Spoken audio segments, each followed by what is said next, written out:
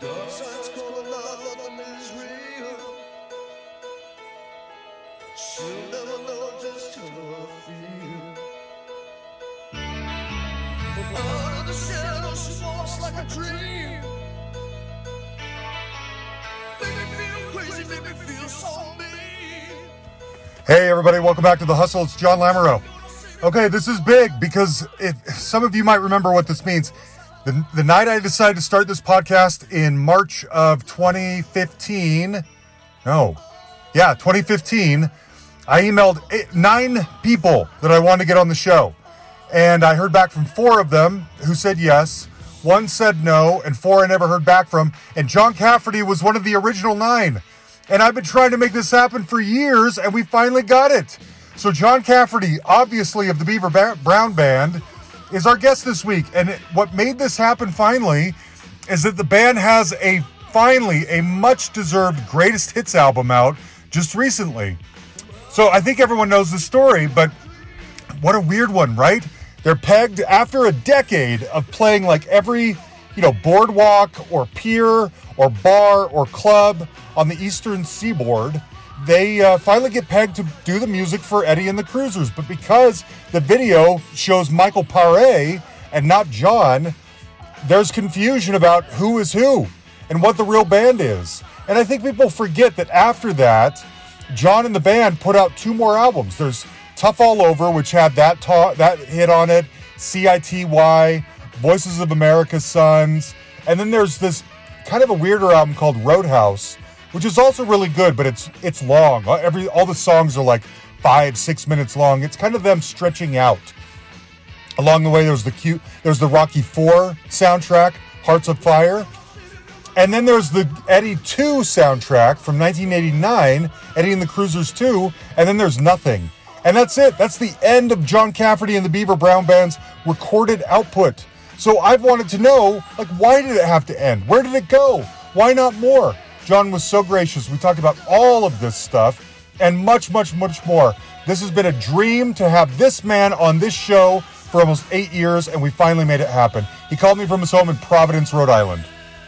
So I was going to tell you, the one and only time I've been able to see you in concert was at a Christmas concert 7 or 8 years ago. It was Edgar Winter, and then you and Eddie Money. Oh, yeah. Yeah, you remember this? Was fun, man. Oh God, yes, I loved Eddie, boy. He was something, boy. He was great.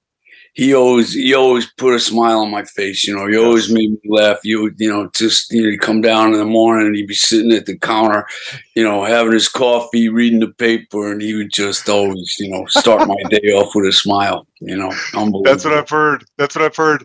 God rest his soul, man. No kidding. That was a huge dream come true for me because I've never even been in a position, I don't think, where I've been able to see you live, because I think you mostly play up and down kind of the East Coast, and I don't live over there. And so that particular night happened to be the same night as my work Christmas party, but I didn't want them to know that I was skipping the Christmas party to go to your concert. Boy. So I had to make something up about like a babysitter not showing up. So I lied so that I could go to and you came out in the crowd, and the person next to me was holding you up, and so I was standing right there. Well, I have pictures of it. It was a dream, man. Wow. I'm curious, how often do you play, number one, and how often do you leave that kind of Upper Eastern Coast? Well, we still have our band together. John Cafferty, the Brown Band, with 3 of the original members and 3 very veteran players who, sort of have been holding down the fort for the original guys who, a couple of them have passed, and, one of them is sort of retired. So, I mean, we're sort of weekend warriors, we can fill a house any Saturday night, just about everywhere USA, but it's it's the Monday, Tuesday, Wednesday, which keeps you off the bus, because the expenses of being on the road is just kind of tough. but so I mean, we're sort of limited to fly dates when we leave our area, and they have to be able to be affordable to be able to fly out there, because it costs you like thousands of dollars just to walk out step off your front step, and yeah.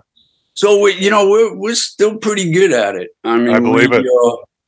We're still pretty good at it. And your situation. Go ahead. Well, so we play. It's seasonal. So we're playing. 1 or 2 times a week, and maybe like 3 or 4 during the summer. But in the winter time, it's January, February slows down a little bit. But yeah, I mean, we're still at it. Your situation with the best of them. Yeah, your situation reminds me a little bit of Donnie Iris. Do you remember Donnie Iris? Aaliyah. Yeah, in fact, my friend Tommy Rich from Cleveland. I just did a gig with him in San Diego. Tommy plays drums with Donnie occasionally. Yep. He was in another band called the Cruisers.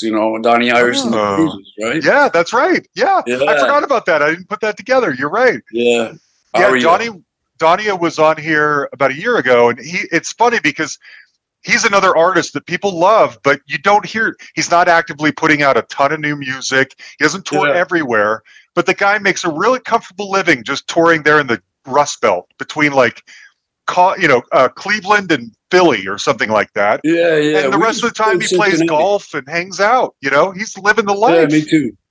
Yeah. I'm surprised I haven't done any gigs with him. I'm surprised we haven't crossed paths, out on the golf course, because we do a lot of these, charity fundraising events, which involves, playing a little golf. But they always say, don't forget your guitar, Of course. But Donnie's great. I think he's like Pittsburgh guy, right? Yeah, he I was just talking to another Pittsburgh legend, Joey Grusecki. Joe Grusecki and the Iron City House Rockers. They're like a big Pittsburgh legendary band, and play the Jersey Shore a lot. And, he, like Joey, writes songs with Bruce and his back Bruce up a number of times. But that's great. Okay, so you're still out there, just as active. It's just unless you live in a certain area, you may not be coming through town very often. Well, we're trying to, I was just talking to Gary Gramolini, our guitar player, driving home from a gig, and we just played Cincinnati the other night. Oh, nice. Place called the Ludlow Garage, and it was, I mean, they'll be talking about that one for a while. I mean, it was like 2 hour and 50-minute show, straight up. Yes. 5 encores, and, the whole, old school, Wow. With the emphasis on old, but I mean, we can still go from 0 to 60 in 3 seconds. We just can't do it 7 nights a week. But on Saturday night, count the 4, man. We're ready, willing, and able. That's great. So you're finally getting this greatest hits CD. I mean, what the heck took so long, John? You've had these hits that have been evergreen for decades now. Why is there finally now a greatest hits album coming out? Well, without getting into too much of the, detail of it, there's being a musician, and then there's the music business. You know? We were always really good at being musicians. We were never really good at the music business. So our relationships with record companies, cloudy at best. It's not. We had such a strange story. Like a veteran bar band. With some pretty good songs. An amazing ability to entertain an audience over the years, because they say it takes 10,000 hours to get good at something. I mean, we had, before we made records, we had 100,000 hours playing 5, 6, 7 nights a week, 5, 6 sets a night. I mean, so we knew our business, but we sort of got lost in the shuffle with the record company that we were signed to, and then the parent company, which was CBS, then Sony, and to the point where they even took our own records and obscured them, with sort of, advertising that or packaging that wasn't really representative of the band. Absolutely.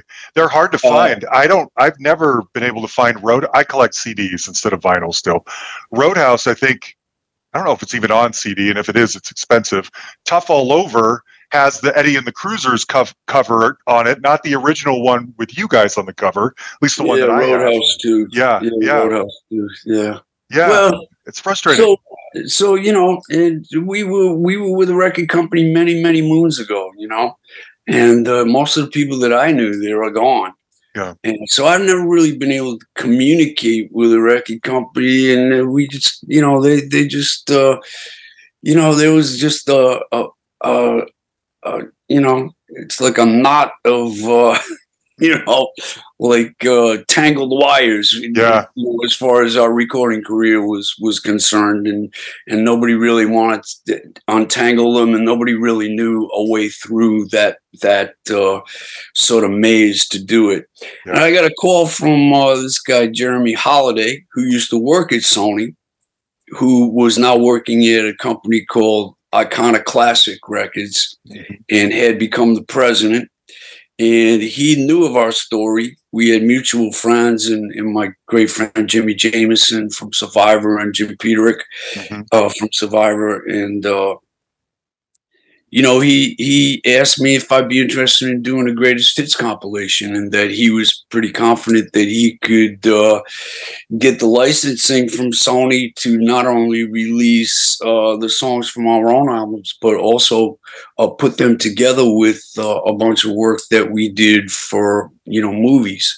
And I said, yeah, absolutely. Yeah. So, so that's how it came about, and it's been nothing but a day in the sun. It's been really, fun and exciting, and fun to talk to people about it, and getting great reception. Good. I am so glad, because up to this point, the only thing close to a compilation has been this CD called Extended Versions, which is just you guys kind of live. It's a good album, but if you want like the classic versions of the hits, there hasn't been something all encompassing out there until now. Yeah, I could never get anybody on the phone over there. Oh man! So I just, after a while, I just stopped calling. I just, turned my back on it and went to what I knew how to do the best, which was to get on a stage every Saturday night, count to 4, and play the best songs I could in the best way that I could with the best band that I would have, and always been able to put a smile on people's faces, including my own. Yeah. By doing that. So absolutely. So let me ask you about this, John. I mean, as you mentioned earlier, your career is unlike anyone else's. And one of the things, I have so many questions about it, and I'm sure you've been asked a billion of these before, but one of the things I've never quite understood is why is there nothing really after 1989? Do you not continue do you not make Beaver Brown CDs that at least you could sell at shows? I don't know of any other John Cafferty and the Beaver Brown music since the Eddie 2 soundtrack. Well, I've written songs that we do live, and then I stopped writing for quite a while. But occasionally I would, get an idea and, put it together. And most of the songs were, I have a very high percentage of good songs, are the ones that I write. Yes. Or at least the ones that I finish, Yeah. And, like back in the old days, I mean, I wrote songs to play at the shows that we played, our recording experiences in terms of like the whole scope of our career is just such a very small part of our career. It is. I know that's how people, sort of see bands and whatever, but, when we're riding in the van and talking to one another, we're talking about the live shows that we're doing. That's our experience, is being a live band. So, there were probably maybe, I don't know, a couple of albums worth of songs that, we probably could have put out at some point. Just never did, could never really afford to, go in the studio and do that without the support of a record company. And so we just didn't. Okay. For better or for worse, we just didn't do it. Yeah. So you've got a canon though of like 50 great tunes that you can play live whenever you want every weekend. No need to continue to put out new music or make new albums or record new things. You're fine kind of sitting on those great songs you already have. Well, coincidentally, when Jeremy called me up for this greatest hits record, I said, your timing couldn't have been better because I've been writing songs and, the band's been playing really well. And all of a sudden I just got a bunch of ideas and I've been writing them.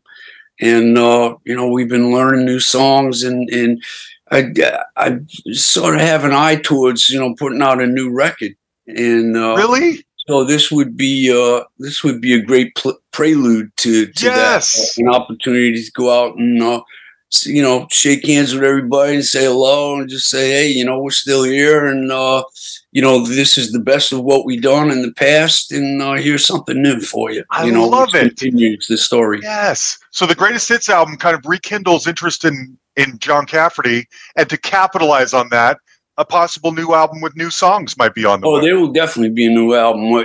Great. Whether or not we can get it out by the spring or the summer, we're sort of compiling it right now and just figuring out the technology to that is great, get it, man. Documented. But I can't we've wait. been playing a lot of new songs live and been going over great, and people hearing the songs and halfway through they're singing them back to us. So it's great. Yeah. I'm so glad to hear that.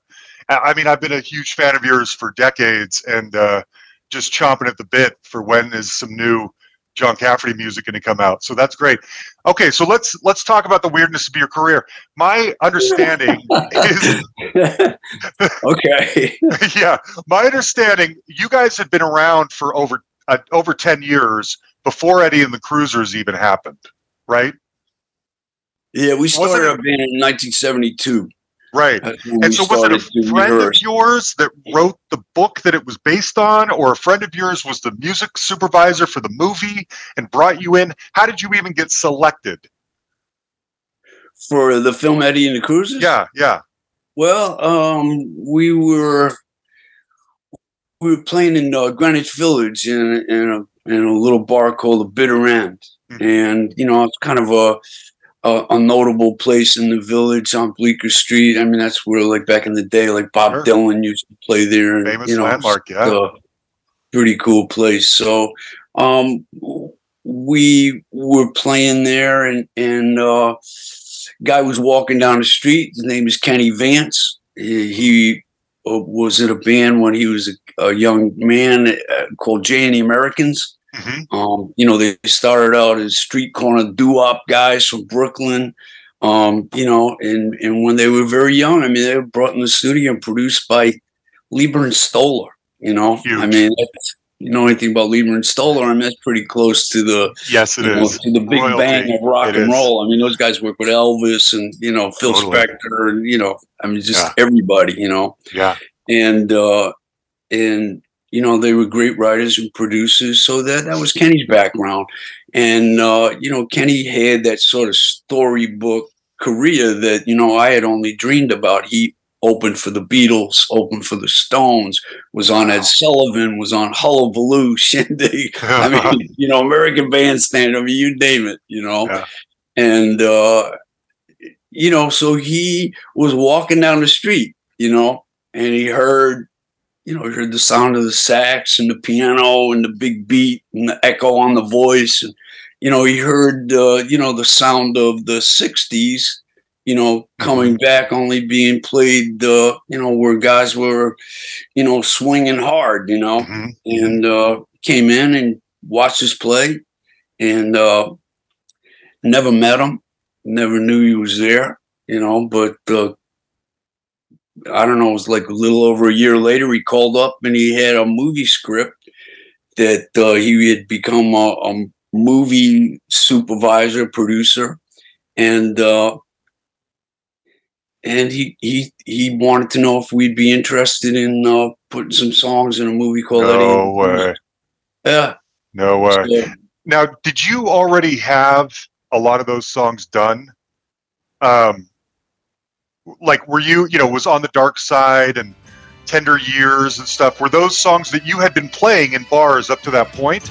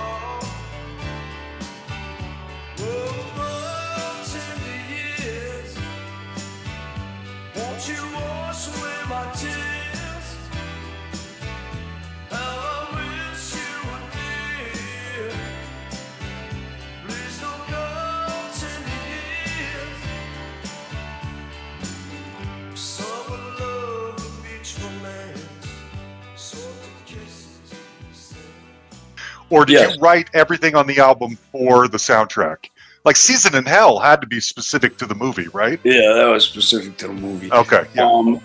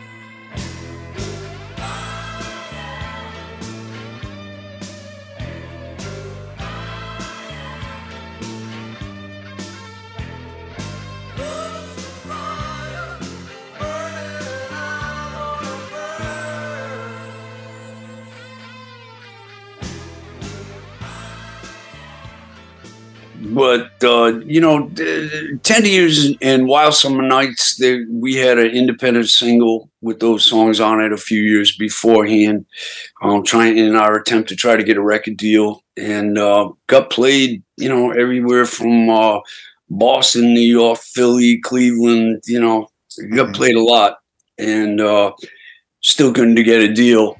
But those songs existed. Songs like Boardwalk Angel,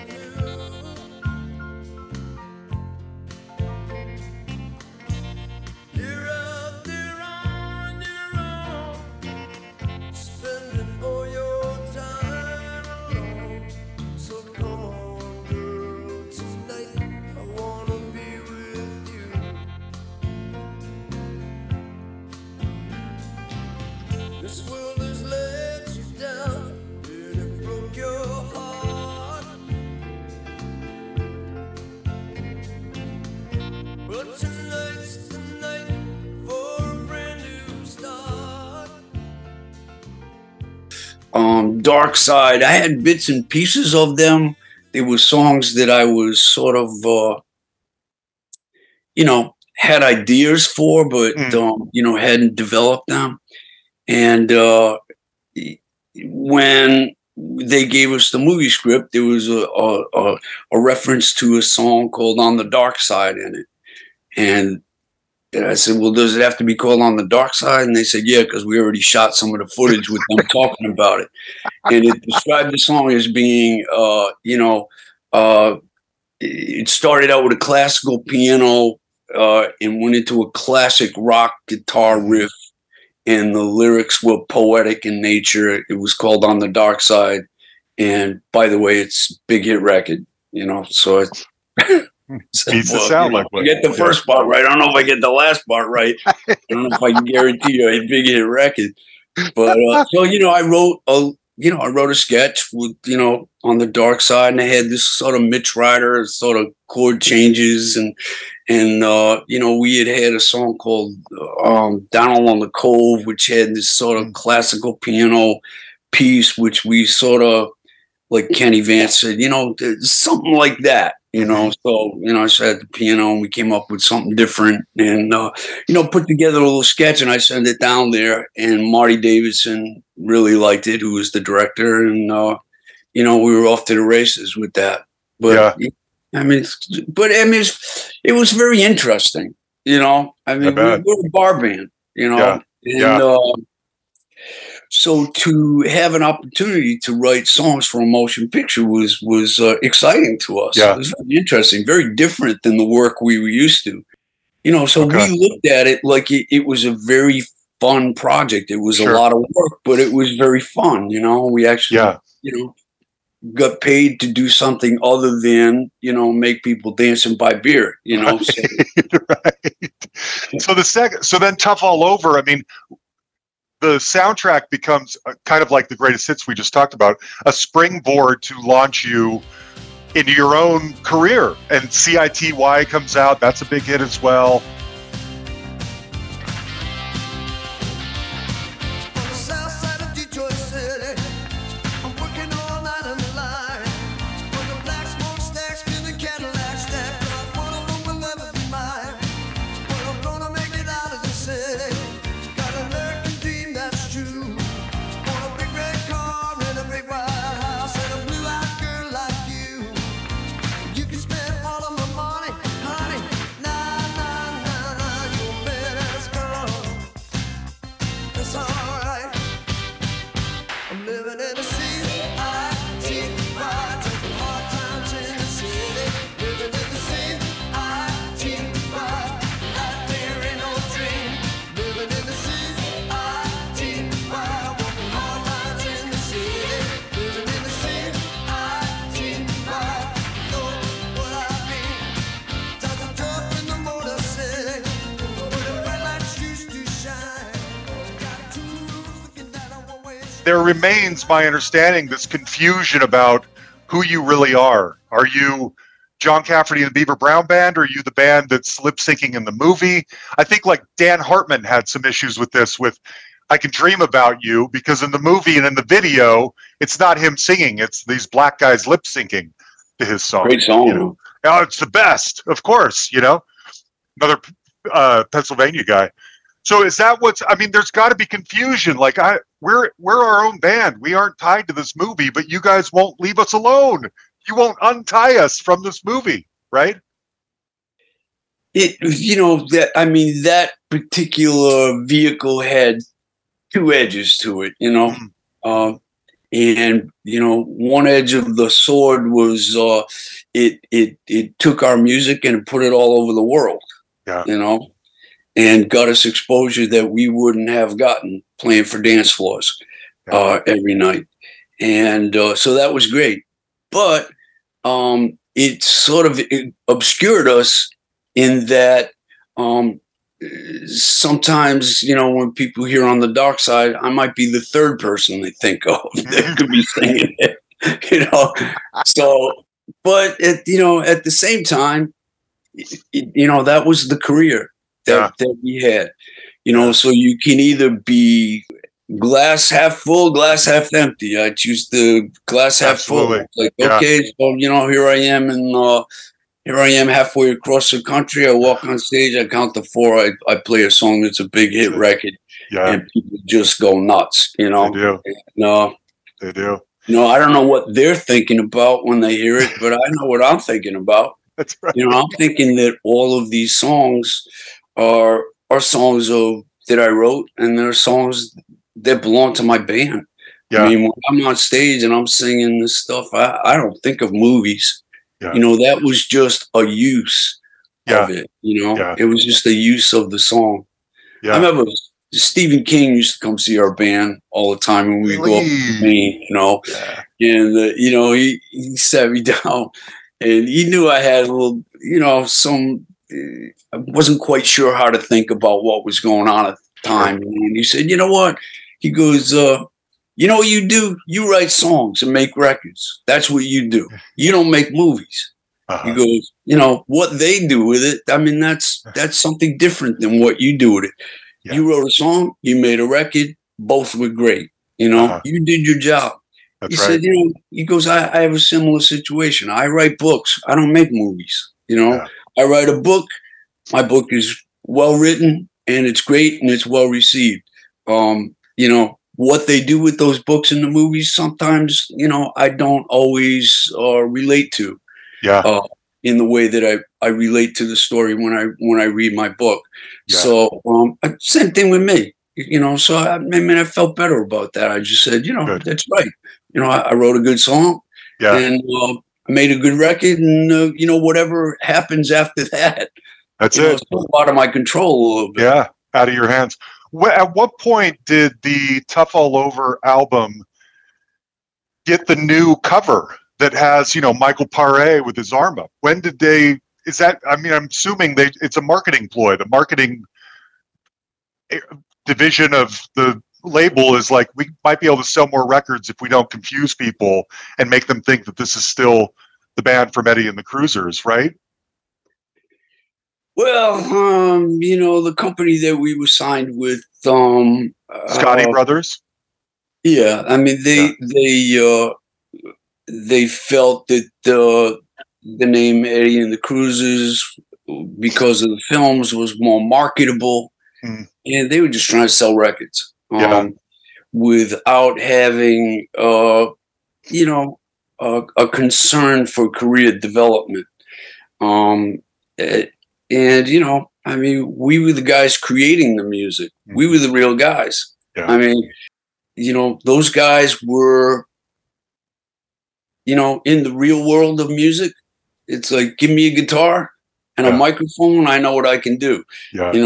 You take an actor and give him a guitar and a microphone. Not going to be a lot of noise coming from that direction, So that's true. Okay. So they felt it was better to promote a fictional band than promote the real deal, which led to that cloudy career that I mentioned earlier. Tell me about being on Scotty Brothers. I've had Frankie Sullivan on here from Survivor, and Robert Tepper's been on here a couple of times, and everybody has some bittersweet memories or experiences being on the Scotty label. Just in terms of mishandling, Robert specifically was talking. I remember him talking about how when No Way Out came out, or Easy Way Out, great song. Perfect. It's one of the best ever. Scotty Brothers. Oh, I know you were. I'm going to ask you about that in a second. So Scotty Brothers put their efforts behind promoting his song on the movie soundtrack, not his complete album. Therefore, not promoting him, as you were saying, as like an independent artist. He was tied to the soundtrack, and they wanted to sell soundtracks. Not, we want to sell a lot of Robert Tepper. And I'm wondering if you had a similar experience where they weren't putting as much attention on making sure you guys had a long career that's up on your own versus we just want to sell these soundtracks. Well, first of all, I want to say that I really like those guys. I really like. Good. Okay, good. I always enjoyed being around them. I mean, they were fun. They were exciting. They were professional athletes. Those guys. Oh, I didn't know that. Oh yeah, Ben played for the 49ers. You know, I mean, I think Tony played in Maryland.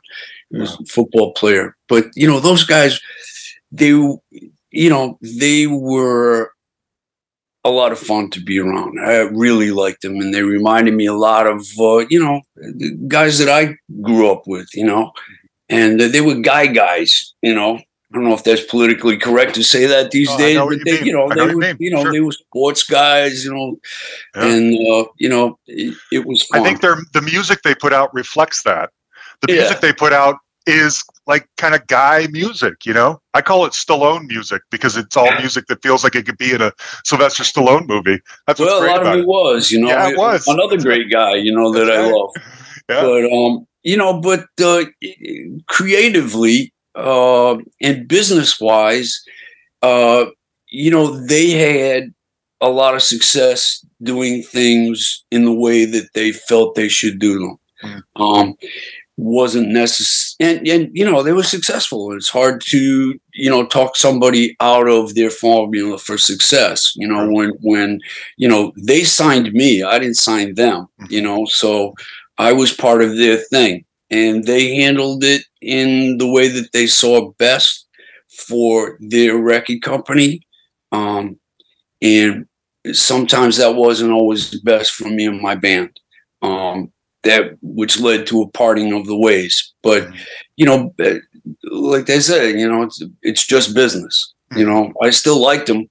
I still like the guys, and I and I didn't take it personal, but, had we been with another record company with a different sort of long-term view on how to develop an artist, things may or may not have been different. You know? Yeah. I mean, I have platinum records hanging on my wall. You can see them sitting behind me. It's That's like, right. they wouldn't be there if not for the Scotty brothers. Totally. So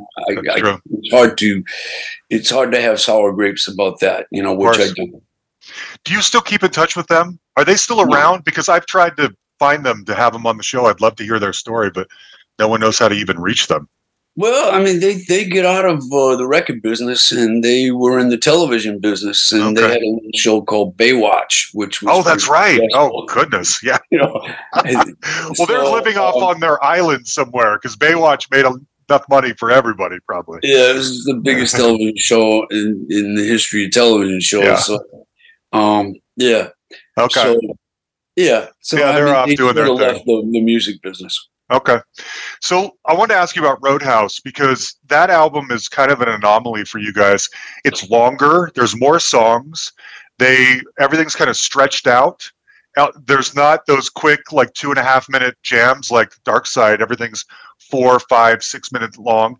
What was the plan when you went in to make Roadhouse? Or was that the idea? Like, let's stretch out and show what our band can really do.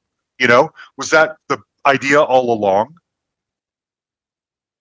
The Roadhouse is more of a on Tough All Over. We tried to show like the different influences that we had, like different. I wrote a song called "Voice of America's Sons," which was classic.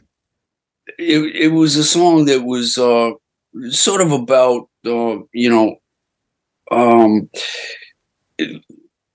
getting rock and roll to have a voice, like, on the radio, turn the radio on, but like play songs that have some meaning to them,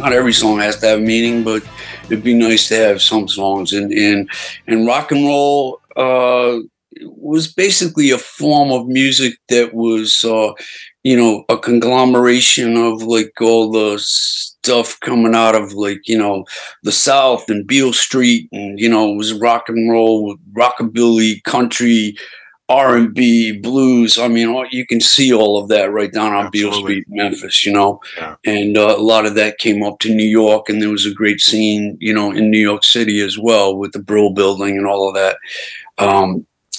But so we were trying to show those influences. When we got to Roadhouse, I was trying to tie together a loose sort of storyline, sort of a song cycle.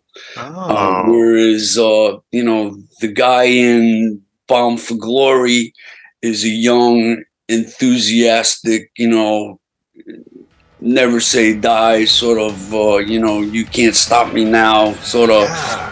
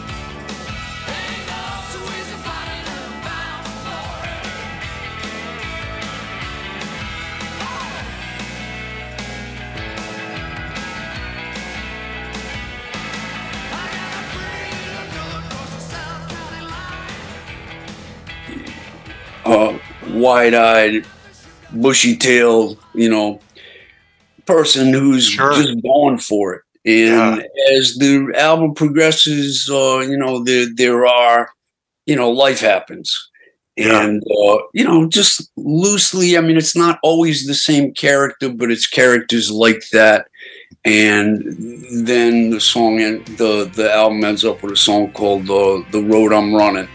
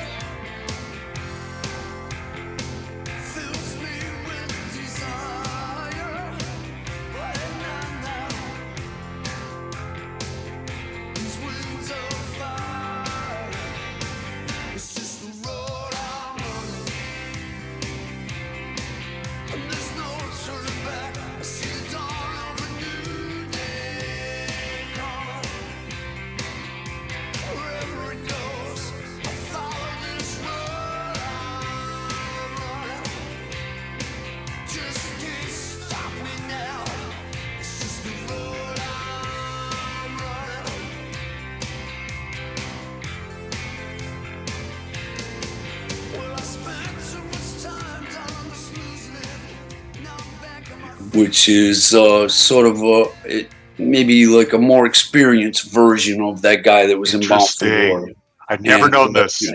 Have been through, a lot of different things, and but I mean, all of that is happening in my mind. So when you drop a needle on Victory Dance or whatever, it's like you don't have to know all that stuff. You just hear the song and you hear the dance to it, or you don't.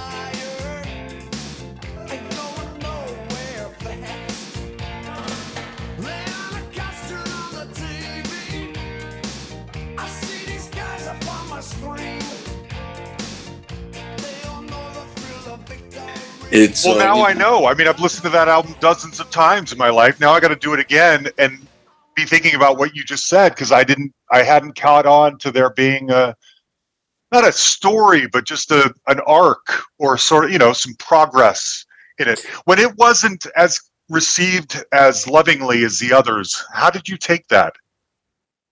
Well, had I been a better writer, maybe people would have saw, like you said, you listened to it a lot of times and never really made the connection. Had I been a better writer, maybe you would have. So I thought there were really good songs on it. I don't think that the overall picture of what I was trying to accomplish really came across as clearly as maybe it could have. And it probably could have used the 3.5 minute commercial, which is like a single to put on the radio. There were songs on it that I thought could have been singles.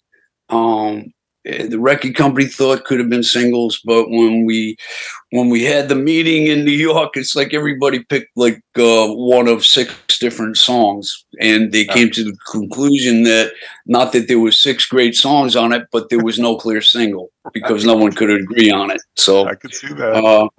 The beauty is in the eye of the beholder, I guess, No kidding. But I'm very, very proud of it. I look back at it, and I'm still very proud of it. A lot of those songs really hold up on stage. And, people who I really admire and look up to as musicians and writers, always comment to me, how much they love certain songs on that record. So good. I'm glad. So Eddie Lives comes around, and unfortunately for you guys, and this is not a knock on you, as you said, it's a sequel that no one was really asking for. And it's a few years late, so it's not capitalizing necessarily on anything. I actually like that movie better than the other movie. I know I'm no one agrees with me on that, but I like Eddie 2 more than Eddie 1. But were those songs all songs created for the second movie? And that movie is almost like a music video. And did you have a hand or know how the making of the movie was going down? I only saw the movie once. I knew how it was going down because I wrote I probably wrote like 14 songs for it, including like little bits and pieces that got used as outtakes for different things or just behind the scenes. A sequel that nobody was asking for. You could probably put my name at the top of that list. I mean, I did not want to do that, truth be told. And I never really like to put a negative spin on things because I just don't really see the point in it. But at that moment in time, we had just, we made the movie, the first movie. Yeah. We got out of it exactly what we wanted to. We got our own record deal. I made a record under our own name. John Cafferty and the Beaver Brown Band, Tough All Over. We had 2 top 40 hits, and I was thrilled, and we went out on tour and people were starting to know us as us. We put out the Roadhouse record. And it didn't have a hit, but I was very proud of what we had done. I was really proud of the band that we had become. And we were very seasoned. We had good songs. We were a great live band. And I got approached with this sequel. And it was not something that I wanted to do. It was, either do the sequel or you're off the label sort of deal, which eventually happened anyways. So I talked to the band wanted to do it. So we did it. So once we committed to it, I wrote the best songs that I could because I knew that if it got any exposure, that the songs are going to be with me for the rest of my life. Forget about the movie. Those are my songs, right? So when I'm writing songs like Open Road and, Running Through the Fire, Matter of Time, these are really good songs. They are. Those are my songs.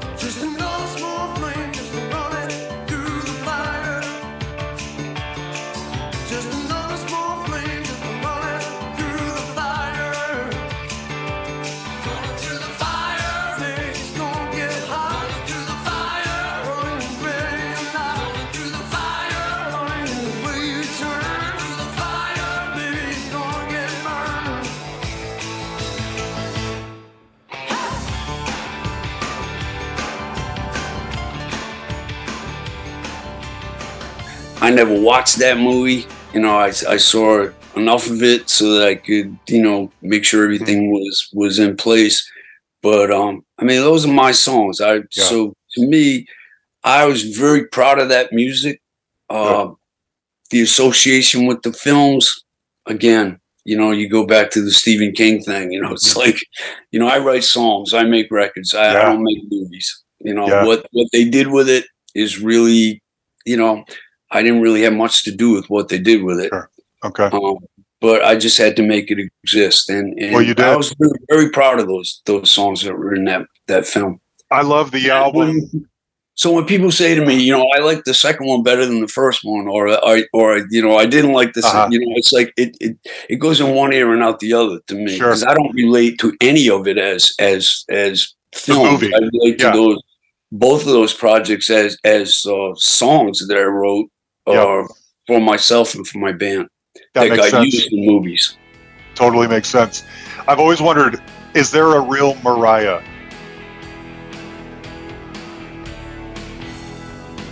She walks the beach, man, she looks so fine. Kiss is sweeter than cherry wine. She's got that devil look in her eyes. You best believe, boy, you pay that price. But when she walks, man, she walks with me.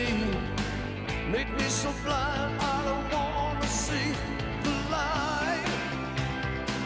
Just wanna see it tonight.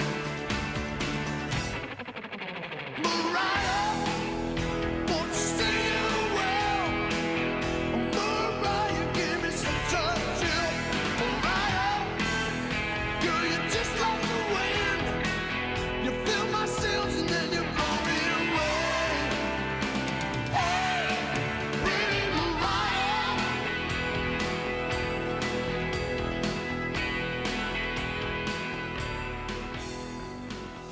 There's that song. Mariah. Well, there's a song on the album, Mariah, Mary-I-A. Is that a real person? There used to be a song called "They Call the Wind Mariah." Oh, okay. So it was a play on that. Okay. And actually Mariah's a very old song. It was written like before any of that stuff, Really? And we ended up using it in the movies like many years later. But that was one of the songs that had we had the opportunity to make our own record before, the movie soundtracks. That's one of the songs that would have been on, our own first record. But is Mariah even a name? Is that a person? I've never seen it spelled that way, and I've always assumed you were talking about a girl named Mariah, but I don't know. Not anyone specifically. Okay. Just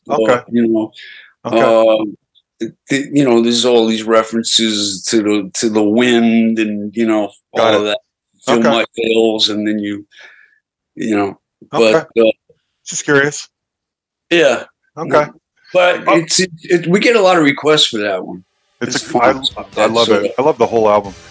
Okay, lastly, I want to ask about Hearts on Fire.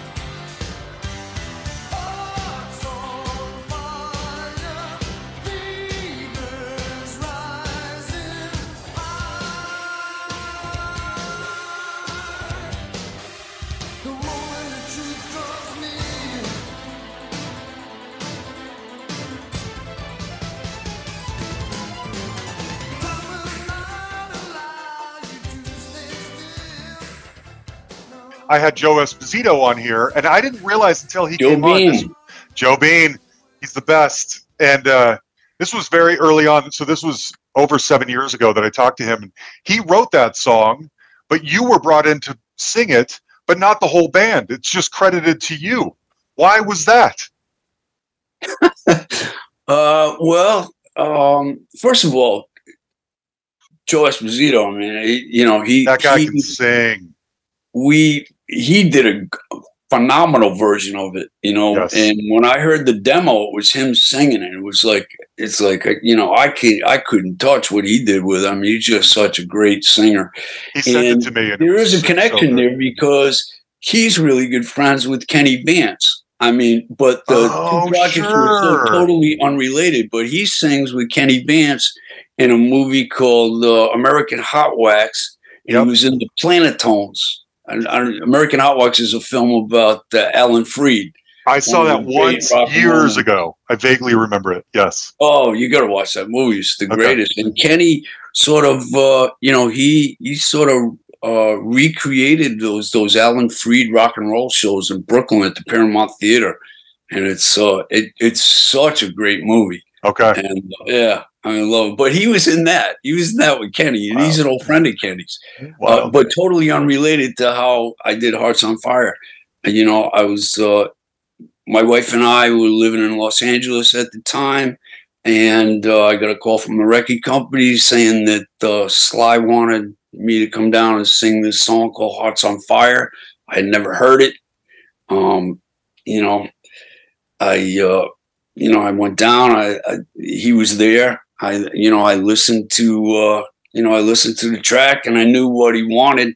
He just wanted me to, scream at the top of my lungs, and it's got a great chorus, and he really liked it. So so that's how it got in there, and he loved it. I mean, it wasn't a hit, but it was used in the film quite a bit. Yeah, and it was a little different than what my band would do. In fact, it was a little different when I heard the final mix of it, because I was just a singer on it. They just hired me to sing. So I didn't produce it. I didn't write it. I didn't play on it. And when I heard it, when I recorded it, it had like a 5-piece band on it. When I heard it, it had an orchestra on it. And I was like, what? Wow. Yeah. I was like, wow. But, with that, like I said, I mean, that's what they wanted for the film. And, Sly loved it, Yeah. We just did a gig with Sly and Frankie down in Atlantic City. Really? Yeah. Yeah. Me and Gary, we were driving up to Boston to go to a gig. We were doing a gig for a veterans benefit up in Boston. And my phone rings. I look at the phone and it says, Sylvester Stallone. And I said, you got to be kidding. Right? I said, this can't be real. So I picked it up and it's like, hey, Johnny, how you doing? Right? And it's him. So I'm like, so I answered the phone. I went, Hearts on Fire. He started laughing. And he goes, man, that was so great. He goes, that's one of the greatest workout scenes in the history of film. He goes, and your voice was right on top of it. Yep. I said, yeah. I said, I had the easy part. I just had to sing the song. By the time the song was over, you had to climb a mountain and fight a Russian. Yeah. He goes, I did. So he called me up and he said, I see that you're playing down in Atlantic City, this summer. He goes, my brother Frankie's playing at the Hard Rock. I want you to do me a favor and come over and open the show. We're filming everything. And I said, absolutely, that would be great. Wow. So, we played on a boardwalk on a Wednesday. We went down to Summers Point and played on the beach where they shot Eddie and the Cruisers.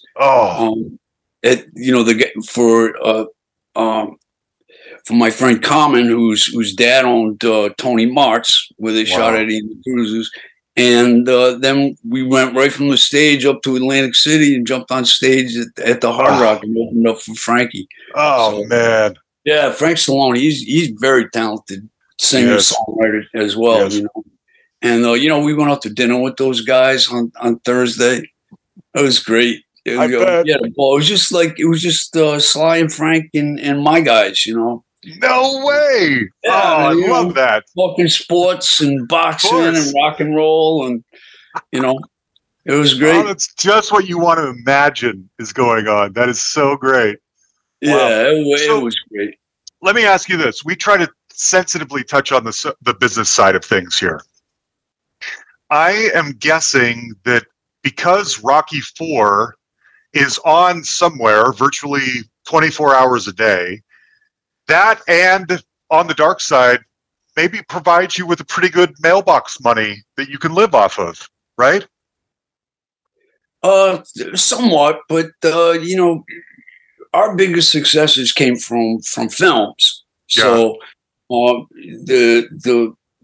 you get involved with a film, like a lot of times the money goes a lot of different directions before it gets to the guys with the instruments, So had it been our own record, I wouldn't be putting air on my back tire,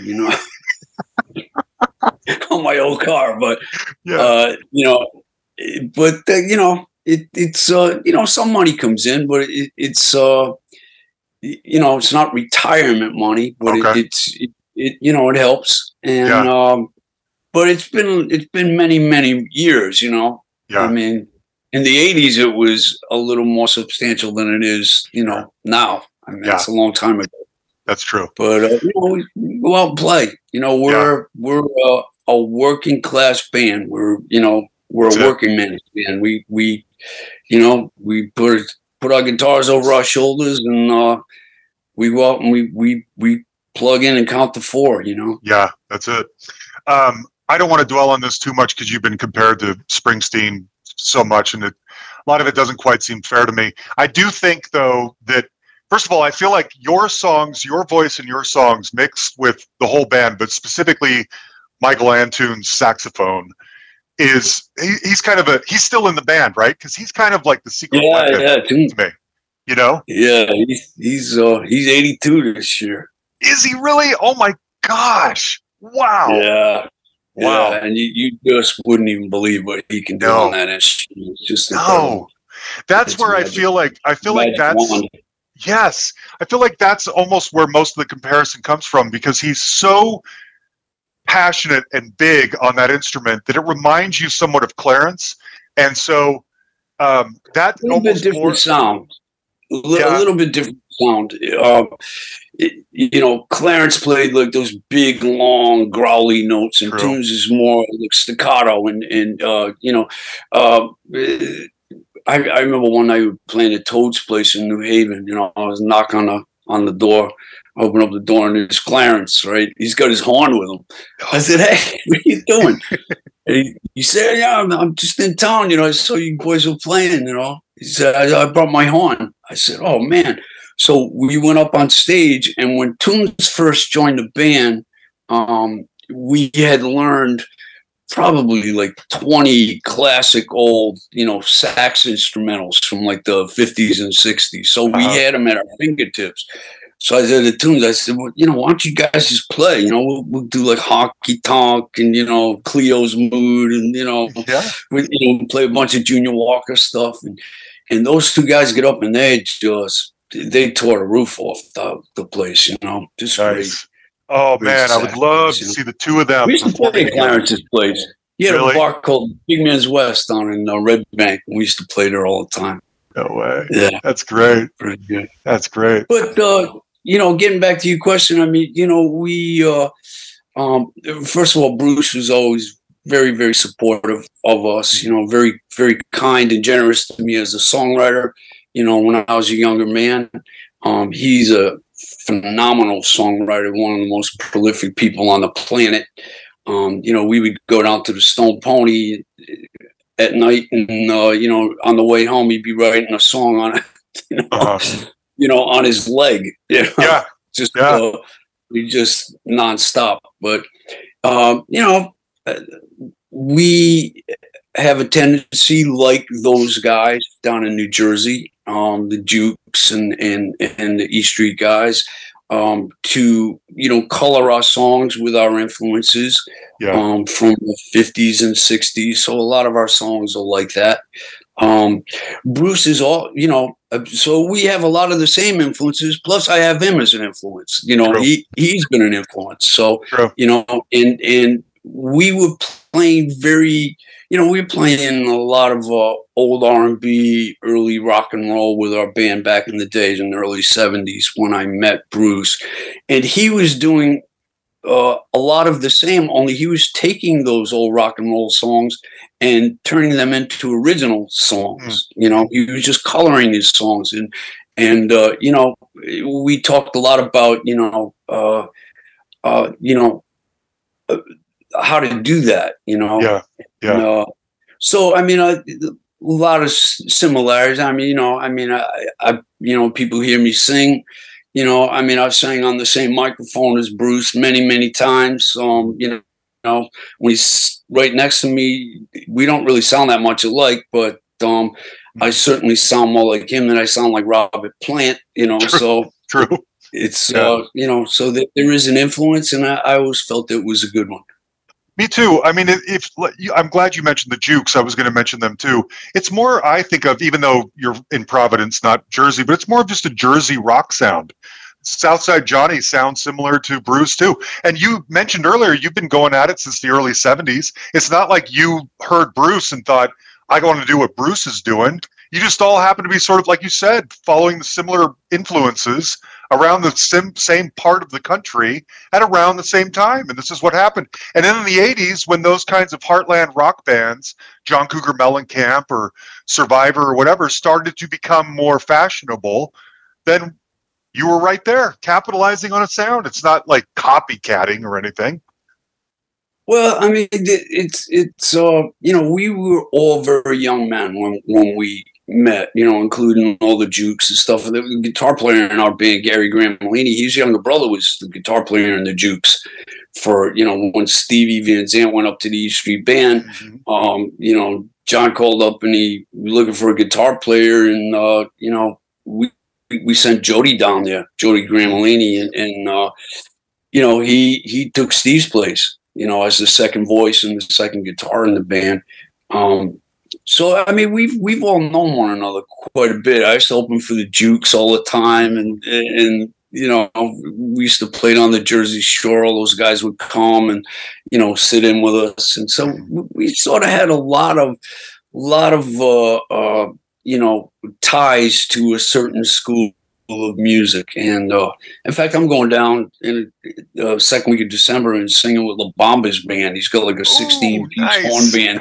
Doing like a Christmas show down there. But we, you know, we still stay in touch with all those guys, and it's but you know, when I first started writing songs, I mean, I was just trying to make them exist. I was just trying to get chords that made sense together and words that rhymed, you know, and you know, whether they sounded like this one or that one, it was like, I mean, I was just happy to, you know, that they all made sense, you know?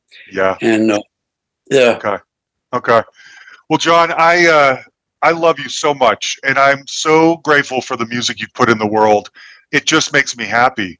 And I've wanted since day one to hear your story and talk with you about it. And this is a huge dream come true for me.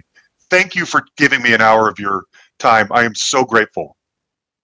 Well, thank you so much for saying, and thanks for inviting me. And I really appreciate the opportunity to like get the word out there that we're still going. We got the greatest hits record. If you need to get one in Santa's sleigh, we got that. And I'm determined to get another record out. I got been writing, and I got some good ones, and I feel like it's time to get them out. I agree. The hard thing is like trying to whittle it down from it's a big chunk of wood to whittle down. I believe it. It's been 33 years. Something needs to be out there, from John Cafferty. Hard to believe. It is. Anyway, thank you, sir. All right, there you have it, John Cafferty. Now, as I mentioned, that new greatest hits album, it's on this label called Iconoclastic. And what's really cool is that they also recently put out the Rocky Burnett album, Son of Rock and Roll. So if any of you remember, almost exactly a year ago, we had Rocky Burnett on here, Tired of Towing the Line. And at the time, none of his original albums ever made it to CD. But Iconoclastic Records has finally released Rocky's album, Son of Rock and Roll, the one with Tired of Towing the Line on it, on CD. And they have the John Cafferty Greatest Hits. So it's worth looking into because both of those are fantastic, and they're finally here. They've never been here before. I wanted to close it out with Tough All Over. I don't know how, but we didn't really get into this song as much, and it deserves to be heard because it's awesome. So here's Tough All Over from that second album. Now, I love John, and I'm so grateful he talked to me like I mentioned before. Next week should be a twofer. As I said, the rest of this year is a little fuzzy, because I've got some that will probably be paired, and I'm not exactly which ones go with which other ones. And anyway, it's going to be tricky, but I'm pretty sure next week is a twofer. The less I say about it, the better. We'll just see what happens, okay? Huge thanks, as always, to Jan the Man Makevich, my right-hand man, for everything. Thank you, buddy. You guys, you can like our Facebook page. You can send us a message on there. You can send us an email at thehustlepod@gmail.com, or you can find us on Twitter @thehustlepod. There might be a bonus episode this weekend. There should be another book club. That's entirely up to Jan and his schedule. All right? Thanks, everybody. We love you.